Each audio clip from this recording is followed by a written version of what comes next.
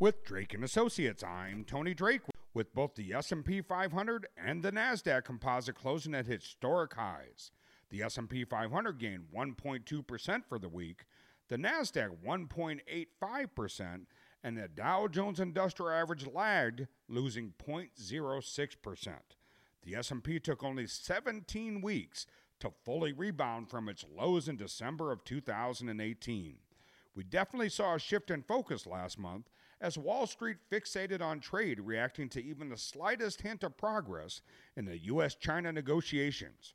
This month, the trade talks have been a backseat and the fixation is on earnings. Anxieties about a possible earnings recession may be fading.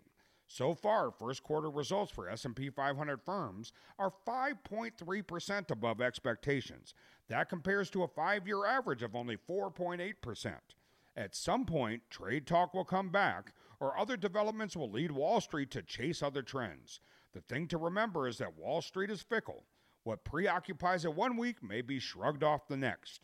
Short-term trends ultimately amount to background noise during the long-term pursuit of your financial goals.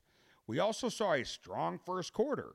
On Friday, the Bureau of Economic Analysts said that the economy expanded at 3.2% pace in the first quarter.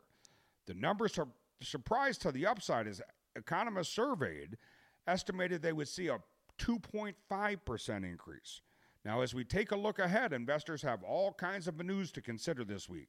There will be plenty of earnings calls, plus important reports on consumer spending and hiring. Also, Federal Reserve Chair Jerome Powell will hold a press conference following the central bank's May meeting. With Drake & Associates, I'm Tony Drake, Certified Financial Planner, News Radio, WTMJ.